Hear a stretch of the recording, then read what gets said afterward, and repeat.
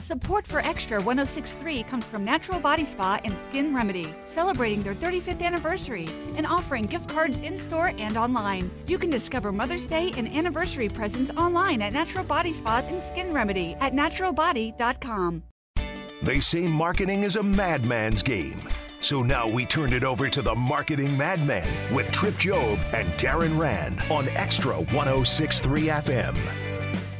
All right, happy Saturday. Welcome to the Marketing Madmen. Trip Job with Darren Rand. And good to be back after missing last week. Yeah, I'm sorry I had to miss that one. But, you guys kick names. It's probably better with me out of here. Yeah, well, I mean, you missed one, and then I had my little COVID experience. So, sniffling off. So it's good to be back. It's good to be talking marketing. And you know what? We're going to do something a little different today, and I think some people may go, boy, is this really marketing? And I think that's maybe let's start with that. I think it's a great way to start. I think a lot of people think of marketing as advertising and lead generation, right? And guess what? I grew up, and I was fortunate. I've taken classes with Phil Kotler and others. The 4 P's of marketing: product, price, place, and promotion. And people only think about promotion and some product. Sometimes people take product marketing and move it off to the side. But price is one of the keys of marketing. It is. Well, and again, my everything to me fits into marketing. Price. We've talked about production. We talked about that a couple weeks ago with. When you're building a promotion, if the plant cannot produce what you need, why are you doing it? And you're having to go back and forth 6 months. So price, how in the world people don't look at price more seriously? And part of it is it's difficult. It's difficult, and I think that's we did a little LinkedIn survey. We'll get to that in a minute, and to see where people think about price. But the thing that hit me, and a lot of clients are asking us about it, and the questions people are thinking about, what's the issues in 2022? There was a U.S. small business study that showed that 74% of owners were concerned with the impact of inflation on their business. And this actually now has outpaced COVID. And I'm not surprised. I'm actually glad this is the number one thing they're thinking about. So I thought that would kind of be a start that, business owners are now thinking about price, because pricing actions can impact your business more than anything else.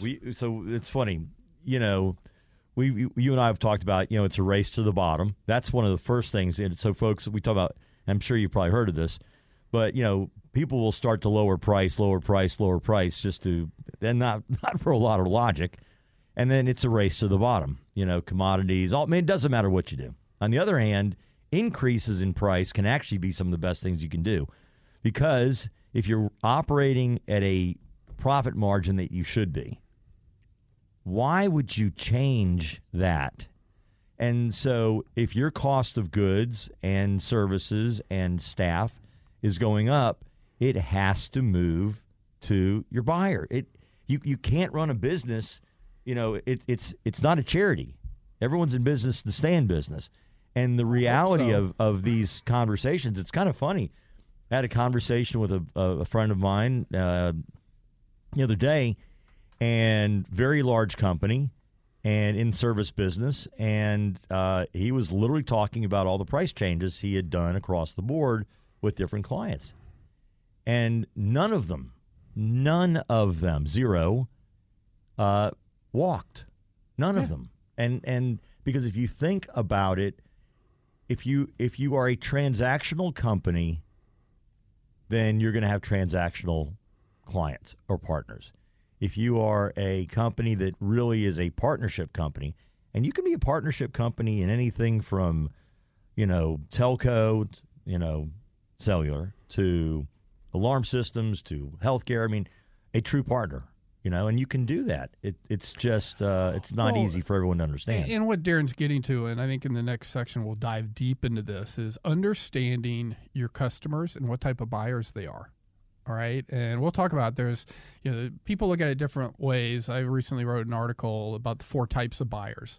And so we'll dive into that a little bit, because that's such a key point of understanding your customers to understanding your price strategy. Are we going to go to discount buyers? Because that one really sets me off. Yeah, absolutely. Well, I know, and that's a fact. That's the way. So let's look at a little more study. So I looked at, what was the consumer price index, and this is the full blown. So this does include energy and food, because the reality is a lot of businesses we're talking to, energy costs are real. Food may or may not, but that's not a huge piece.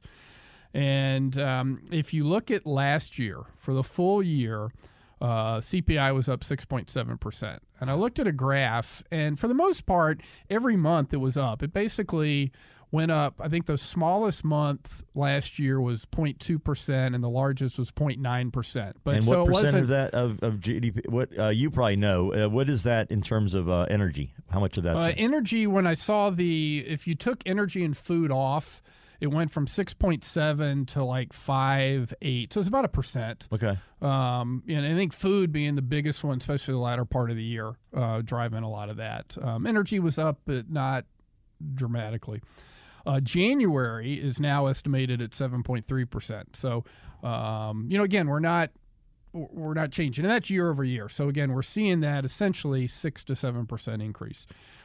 So, guy, if you have not had a price increase to date, we're curious about how you're holding your business, and a lot of times what we hear is, well, I just cut everything else out because I'm afraid to raise my price. That's the number one place to stop, time out, and let's Step look at back things from the ledge. It's not going away. All right, No. Inflation for the next year. And that's, think about the time in business. It's not just going to be a roller coaster and come crashing back, right? There's too many things. If you look, and I'm a Chick-fil-A fan. I got my iced tea here. I don't know how many price increases they've had, but they've gone up a couple times in the last year. Good businesses understand there's just a point where you have to make adjustments, because you can only cost cut so far. So you mentioned fuel. So back to the friend of mine I was talking about. These guys have got 100 trucks on the road. Fuel's a big thing, and it's a big difference. And so at the end of the day, you cannot continue to do business when your margins keep shrinking and shrinking and shrinking because of whether it's fuel or people or whatever. Something we all talk about in the next segment. But one of the things that I think this brings into play is the fear of standing your ground on pricing, and what you stand for in terms of how you want your company to operate.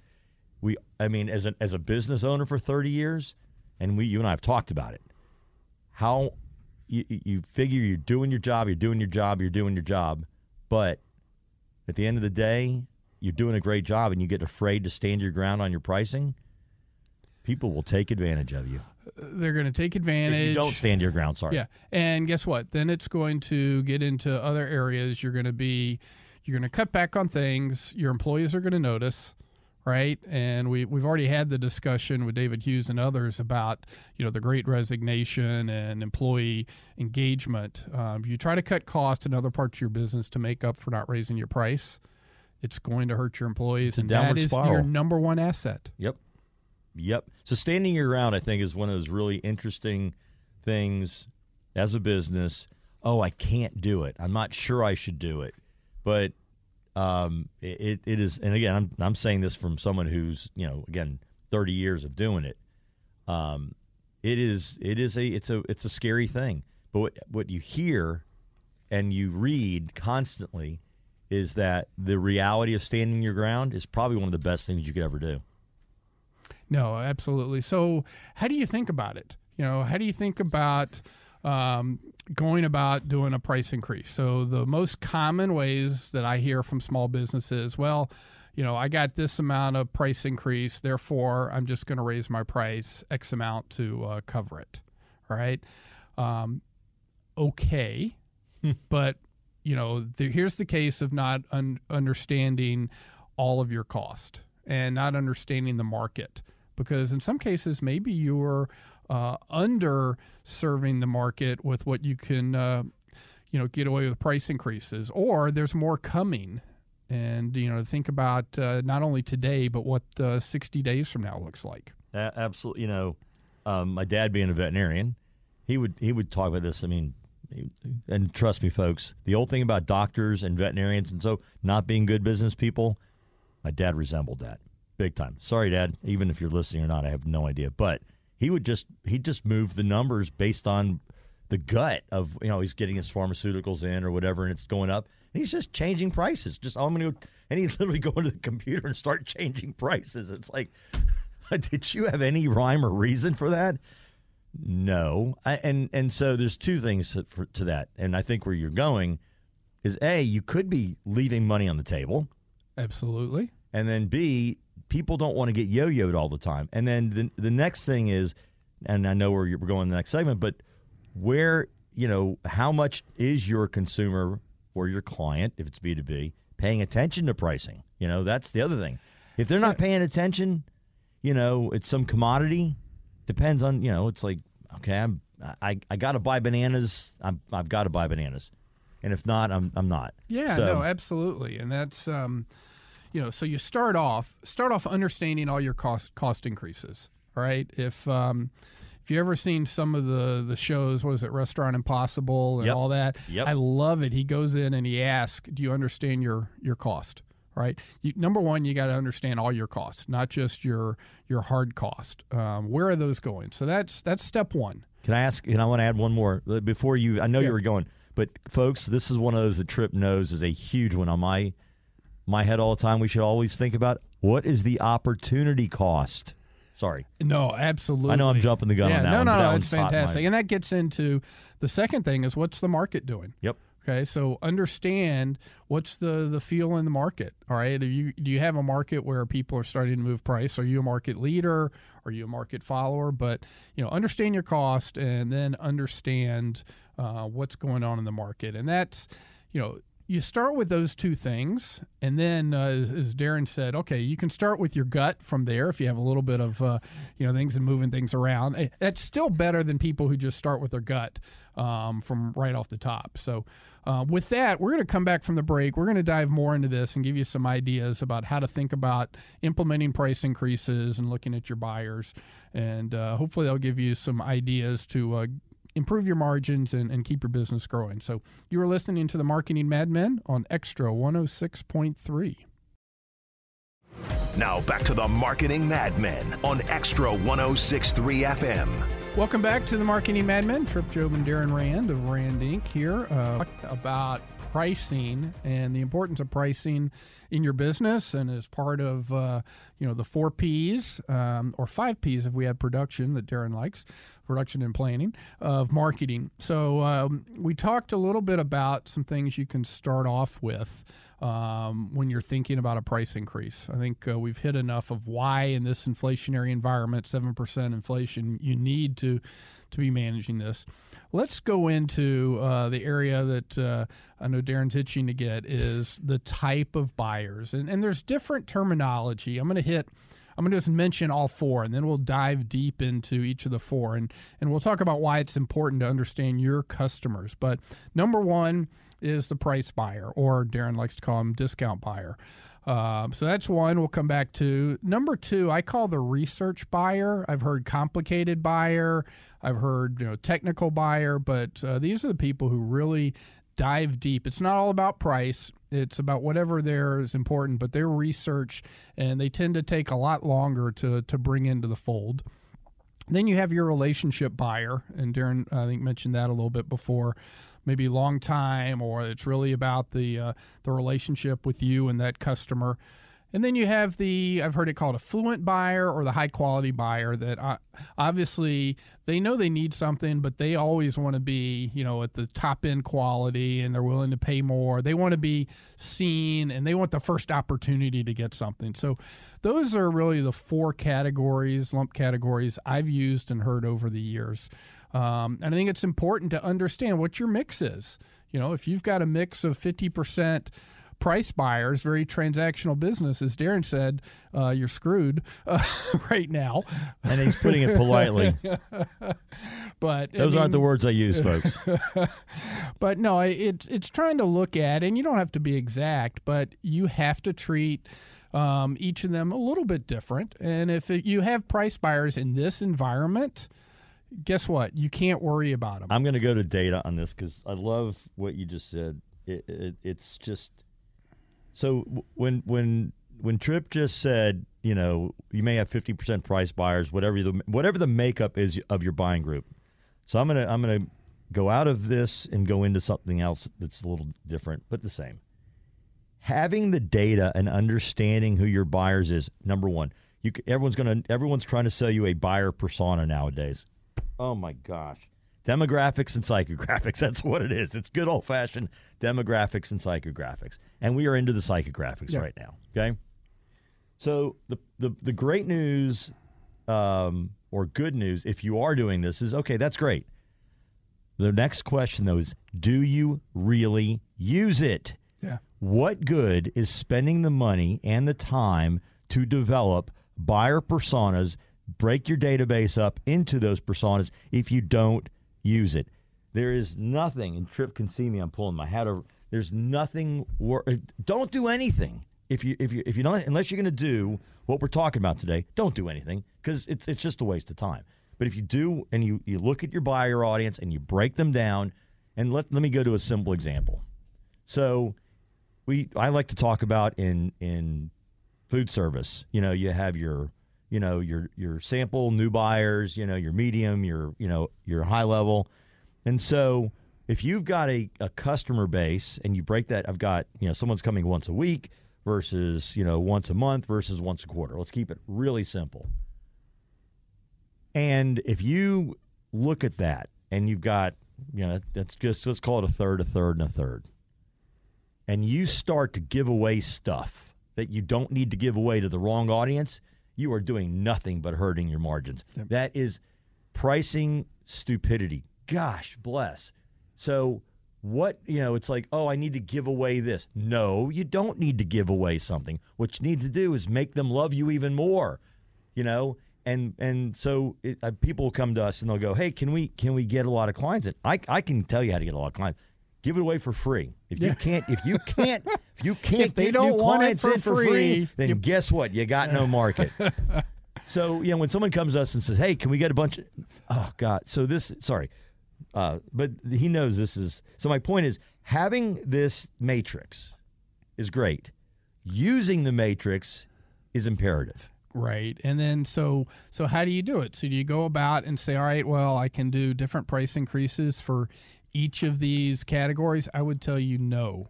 And the reason is, and Darren's got more information on discount and price buyers. They're going to do what they're going to do based on whatever their threshold of price is. Absolutely. Fact. And you want, honestly, you probably want hopefully less than 15% of your business is price buyers. And here's the thing, folks, we're not talking about the affluence or, we're not talking about the demographic. I mean, you can have a medium income person who is a high quality buyer, and you can have a very affluent person who's a price buyer. Yeah.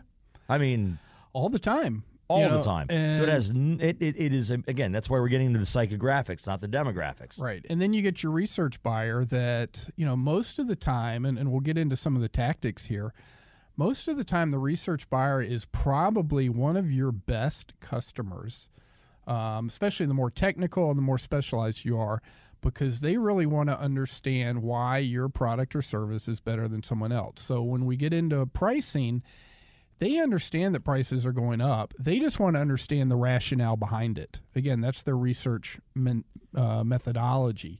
So it's not about what's the increase. It's more about how do you communicate it and what's the background behind it. Let's add one more piece to the equation, especially today. Availability, product availability. So you may, we've got several friends. I mean, I've got a very close friend who runs the large Lexus dealership in South Atlanta. And these guys, I mean, you all know, hopefully the 5 or 6 of you who are listening, that there's no inventory out there. And so people who are buying cars right now, regardless of where they are in this continuum, have one choice: I either want it or I don't want it. And price is no longer an option. It's just not even part of the conversation anymore. Yeah. And, so let's look at, we had Mario Cambardella on recently. So we didn't talk pricing with Mario, but, he provides quality farm-grown plants and delivers them to you. So guess what? As his costs go up, he has to look at, how he manages his pricing. So he's got some price buyers in there. He's got some that are the research buyers. He's got some relationship, and I'm sure he's got some high-quality affluent buyers. The way that I like approaching it is, again, understanding your cost, understanding the market, right? And so with those type of things, you may see that, let's say your costs are up 6%, right? And you've got a market that really can't handle multiple price increases. You've got to do it once every 4 to 5 months, all right?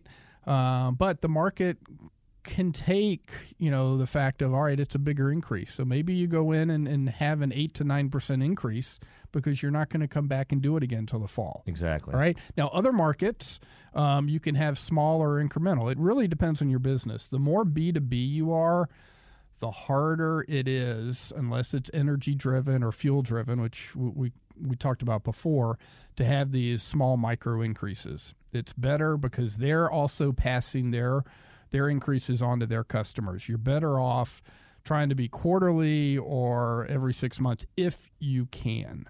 Here's the other thing, and I complained about this always. I complain always anyway. I just complain. Right. So think about with all the craziness that's happened with the pandemic and so forth, and so pricing goes up, et cetera. So here's the other thing, folks, is that what I have a love-hate relationship with so many things in business. If you've been getting your rear end kicked, I don't know, maybe it's airline or something like that, because you're just getting hammered.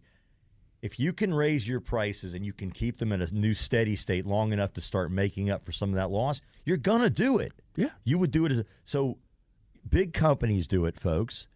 So as mid-market companies, you need to do the same thing. I mean, at the end of the day, big companies are going, wait, we just lost our ass over the last 3 quarters because of pandemic and whatever. And then, so there's a availability, right? I've only got 200 seats on this plane, and I was charging $250 a seat. Now I'm charging $350 a seat. Guess what? They're going to stay there until the consumer says ouch. And when the consumer says ouch, then they'll bring it back. Fantastic point. I want to come back in a minute to that because we've got a client who's working through that right now. So this my long-winded way of getting through this discussion. So you're not long-winded. Yeah. I'm long-winded. You're short-winded. So we've said, okay, you got 6% increases. You're going to try to do a 9% every 3 to 6 months to cover that. Here's the key with these buyers. It's not that it's 9%. Okay, you're going to lose some. Fine. But are you better off with your margins getting the 9%? It's how you communicate it. So the price buyers, all right, going back to the car example, all right, what else are they going to find? They're going to go try to find the cheapest, but guess what? They may come back and it may hurt them. The research buyer, they're going to understand it. The key is having a little background. Don't overdo it when you communicate your price increases. It's, we continue to provide you the level of service you're expecting. As many of us have encountered, our costs are increasing. We're attempting to cover those costs at this point, and hopefully won't have to, make another adjustment for some period of time.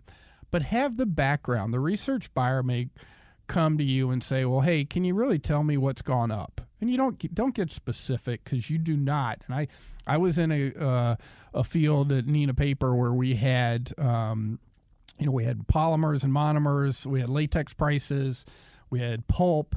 And look, the big companies, the 3Ms and the Saint-Gobains of the world, tried to set us into price formulas. Guess what? If you get into a price formula, you don't win.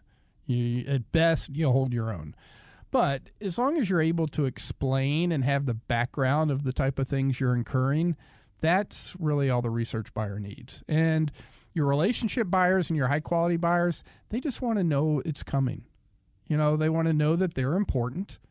And, the reason that it's happening, and communication. And that's, to me, that's the biggest thing. And maybe you lose 3 to 5% of your price buyers, but if you do it well, you're going to get, that impact of the price increase, and not have to hem and haw. And honestly, don't try to handle each client separately and differently. So here's, back to, this is roadmaps, game plans, all those sorts of things. So bringing it to a different additive point, what are the metrics you're using to understand whether your pricing is correct or not?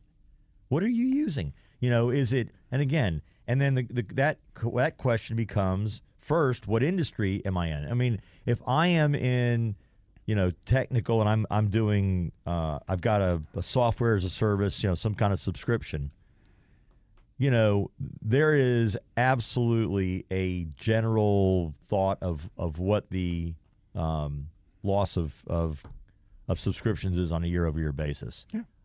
Attrition. Boy, why couldn't I think of that word today? Whew, no coffee. I need coffee. Okay, so what's your attrition rate?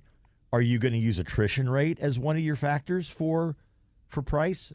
That it's probably not right, because instead of using attrition rate for a subscription, really the question is, did the customers adopt and use? If they adopted and used, you probably wouldn't have attrition, because the margins in software are so big, they're going to find a way to keep you. All right. And new subscriber growth, to me, if you're going through a period in the last 6 months and you've had increases, let's just say every 90 days, and your new subscriber growth stays on the same curve, then that tells you that the price point hasn't impacted bringing new customers in. I mean, the cellular business is just, that one is crazy. I mean, how those people have got model after model after model. I've got a buddy of mine I've told you about that does a lot of those models.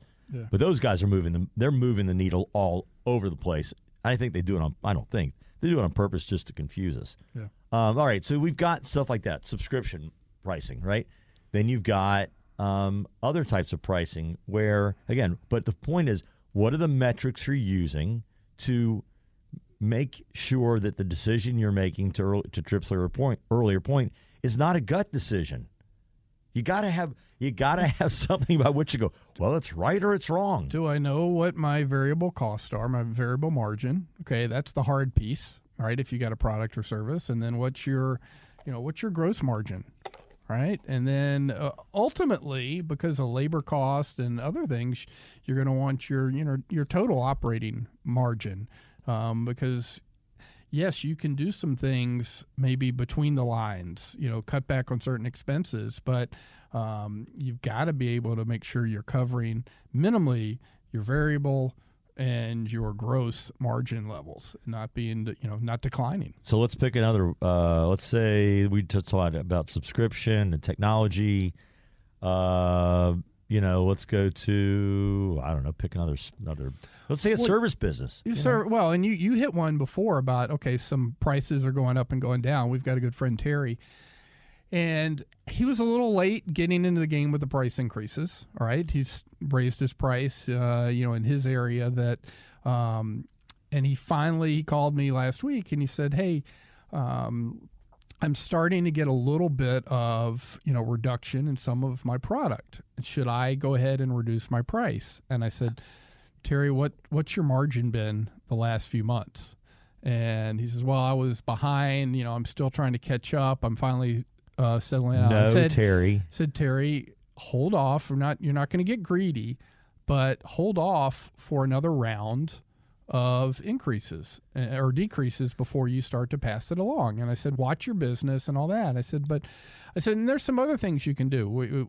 Subscriptions became another idea. Here's a way you can start offering something new without having to lower your price right away, because too often businesses get caught at the short end of the curve. Too late to raise and too quick to lower your price. So here's what I'm going to ask you. So one of my old mentors, Patrick Flynn, hello, Patrick, on St. Patty's Day, used to say, if somebody says you don't get a deal because of price, they're using it as an excuse to tell you no, because it's really never about price. Right.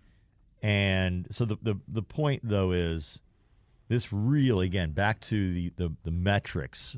You know, I mean, you can't. Well, I shouldn't say you can't be 50% or 100%. You can be. Hell, in our world, the world you and I play in, look, there are people that will charge $500,000 for a concept. Yeah. I mean, okay. And people value it, and that's the value they put on it. It's great. And so again, how you first, going back to what you said a minute ago, you know, again, the different types of buyers, but again, using that information as a data point by which to make decisions. So if in your sales funnel going B2B, and let's say it's not a super complex sale, it's not $1 million deal. These are, let's call them $50,000, $100,000 deals, something like that. And you are closing deals at a 20% rate. Now, again, that's bottom of the funnel after. So, folks, we know you don't close at 20% from the top of the funnel, but so you're from your opportunity to close is 20%, and all of a sudden you drop into the low teens. Okay, well, that's an indicator. Now, it may not be price, but, you know, so what are the factors that you're using to decide whether what you're doing in pricing is right or wrong?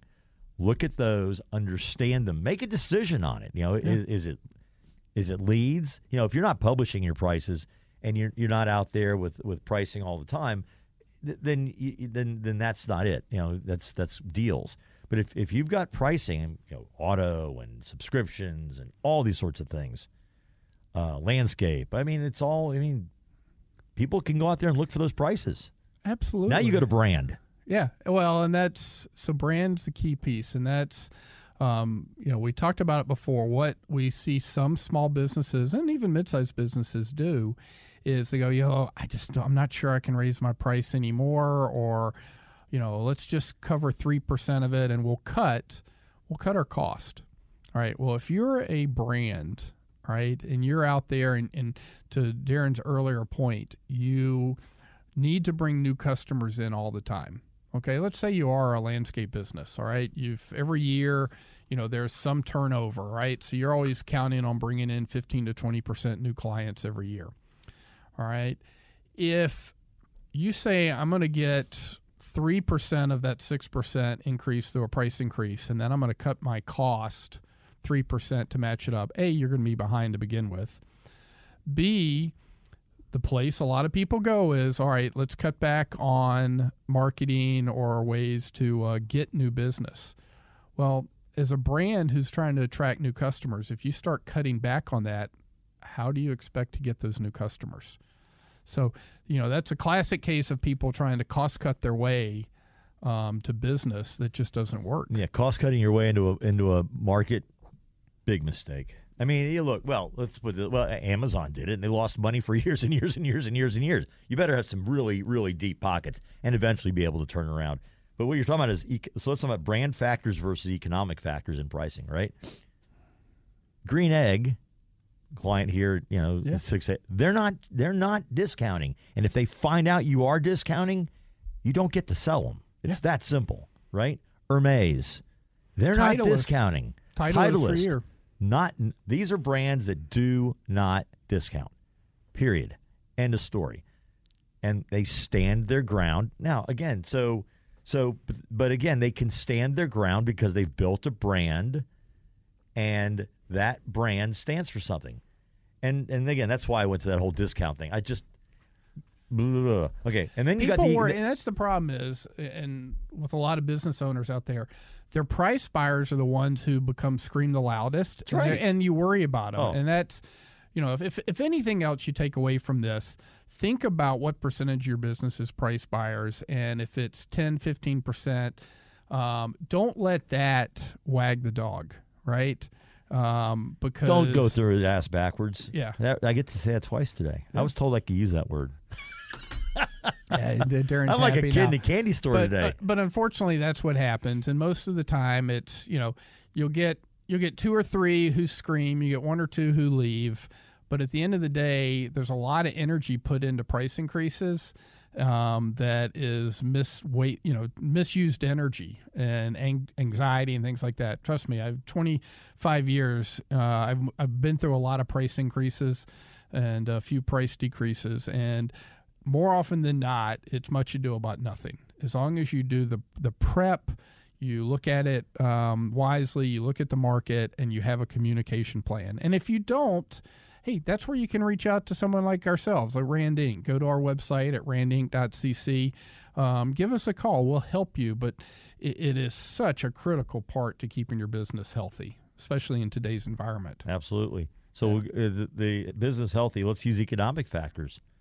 Brand factors, I'm going to economic factors. So, no, I mean, the economic factors out there are you've got cost. We know the economy is not going to slow down. And, looking ahead, that's always the thing that we want people to look ahead. A lot of times people bury their head in the sand and hope that things will go away. And I'm going to add a little more not to it. Happen. We can say that. How about need versus want factors? Exactly. So there's so many other factors, folks, that just you've got to take them all into account. And we'll jump into a few of those when we come back from the break. And you are listening to the Marketing Madmen on Extra 106.3.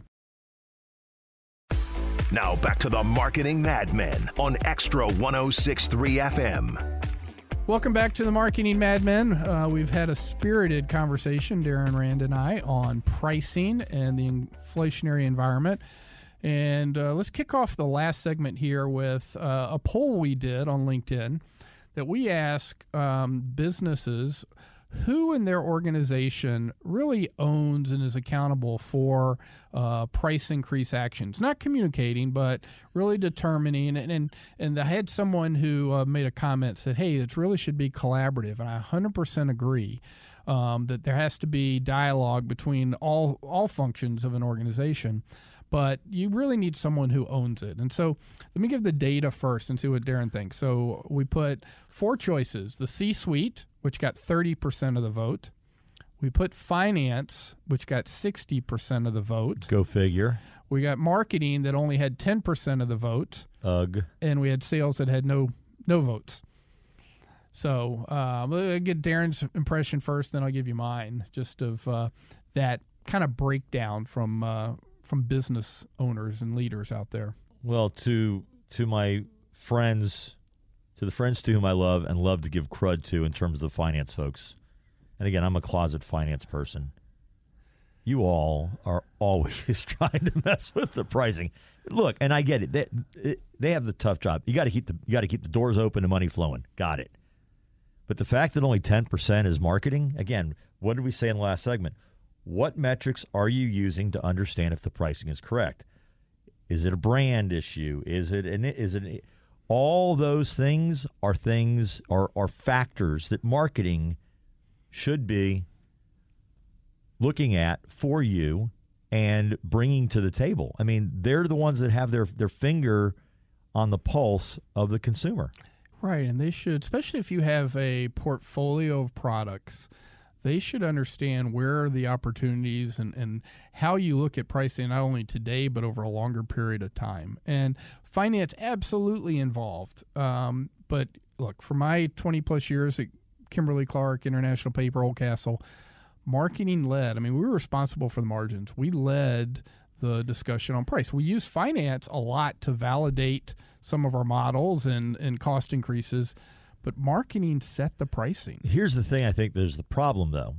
You and I are old school, so even though you said marketing, you owned that brand. Yeah, that's classic old school Procter & Gamble brand ownership. 4 Ps. Where you owned the responsibility of everything about that brand, and that's what true brand ownership is about. It's not just the brand, but it's also the fact that you had to make sure that whether it was $50 million or $200 million, whatever the size of that product set you were working on, was profitable, right? And that is a marketing function that you therefore work with, your finance team and your ops team and all that. But again, and folks, you've heard me, marketing is a strategic function. It is a strategic. Please, it is And yes, I am a zealot about it. But and again, I think marketing is the one part. If you look at it from forget C-suite, but the function of what it is, marketing, finance, and there's strategy to all of them, of course. But go ask a finance person if they understand marketing. Most of them have no clue. Production, no clue. Marketing, a good marketing leader, better understand production, better understand finance, better understand all those things. Because if they don't, then they're walking around blind. Yeah, and I'm going to quickly give my 4 takes of how these functions look at things, and these are some of the watch outs. And again, this should be a collaboration to some degree, but C-suite many times are all about just having action happen. All right. Sometimes they're very, very short-term focused if they're public, especially public. Yep. Right. But the C-suite just wants something done. All right. That's Make a their number, big hit thing. a number. Finance tends to be so complicated, a lot of times that they will get too deep into it. They also want to move rapidly, which isn't a bad thing, but a lot of times they just want to get so many different ways, and sometimes it gets a little too complicated. Sales will a lot of times worry about the objections. All right. They're the ones who are communicating it. You have to understand that. We have to help. But sometimes they're thinking about the ones who are the loudest. Marketing is the one group, to Darren's earlier point, that's thinking longer term, thinking about the impacts of the market. And it's critical when you start to have a period like we are now where you're going to have multiple increases over a period of time. You have to think how you're going to plan that and stay away from watch-outs where you create negative price bands within your own product portfolio. Absolutely. This is one of those things that when we talk to folks, that's why we start with what's your business model. That's really what we're getting to. Right. What is the business model? What does success look like from a financial perspective, a balance sheet perspective, a P&L perspective? And if you have Trip knows if you're talking to marketing folks who aren't asking these questions, they're not. And what are you trying to accomplish? I'll give a quick example. Back in my Old Castle days, we had one region in the country that over a couple years had multiple price increases as normal. It was 3 to 4% every year. But the way they did it was they had the low-end commodity products. They had the then utilitarian products that were 5 to 10% more expensive, probably about 10. They had some premium, high, products, and they had the luxury products. In order to get those 3 to 4%, what they started doing is they didn't raise commodity at all. Those utilitarian prices, they'd start raising those 1 or 2%. And then they started raising the premium and the luxury 6-7%. Well, guess what happened? Now, they wanted a nice bell curve of their business. I mean, you're still going to have 60% of your business being the value and the commodity. Well, all of a sudden it became 80% because guess what? The gap between those value and then the lower end premium went from being 15% to 30 to 40% because of how they managed this price increase over a couple years. And that's where you have to be careful. They walked themselves out of their most profitable business because they created this price gap the market wouldn't accept. It wasn't they wouldn't pay whatever the price was for the premium, but they go, this is 40% more than your next product down. I don't think it's 40% better. I mean, there is a classic race to the bottom. Yeah. Classic race to the bottom. And so that's why you need to think about long term. You need to think about, you do need to do something. Hopefully that's the one thing people walked away with today. But you need to look at it from all sides, and you need to have a plan. You need to have your cost. You need to have your plan, and you need to understand, to Darren's point, how it impacts your business. It's going to, we can get how about pricing? Did you see the price of Super Bowl tickets? Holy smokes. Yeah, I didn't because we got supply and demand and brand and, again, market and all Super Bowl tickets. The cheapest is like $5,000 now. I mean, you're well, out in L.A. It's in L.A. because understand you got a market with 20 million people already and a lot of money, and it's going to be a big old show. And holy smokes, they could charge. Those guys can charge whatever they want. Yeah, whatever they want. There was something. There were some crazy numbers for the executive suites. I mean, we're talking like $1 million a seat in these executive seats. Next week's topic. Yeah, we're going to talk about luxury and crazy pricing and things like that. But hopefully you took something away today. Please do act on the pricing if you haven't done that. If you have questions, feel free to call us at Rand Inc. And have a fantastic week. You've been listening to the Marketing Madmen on Extra 106.3.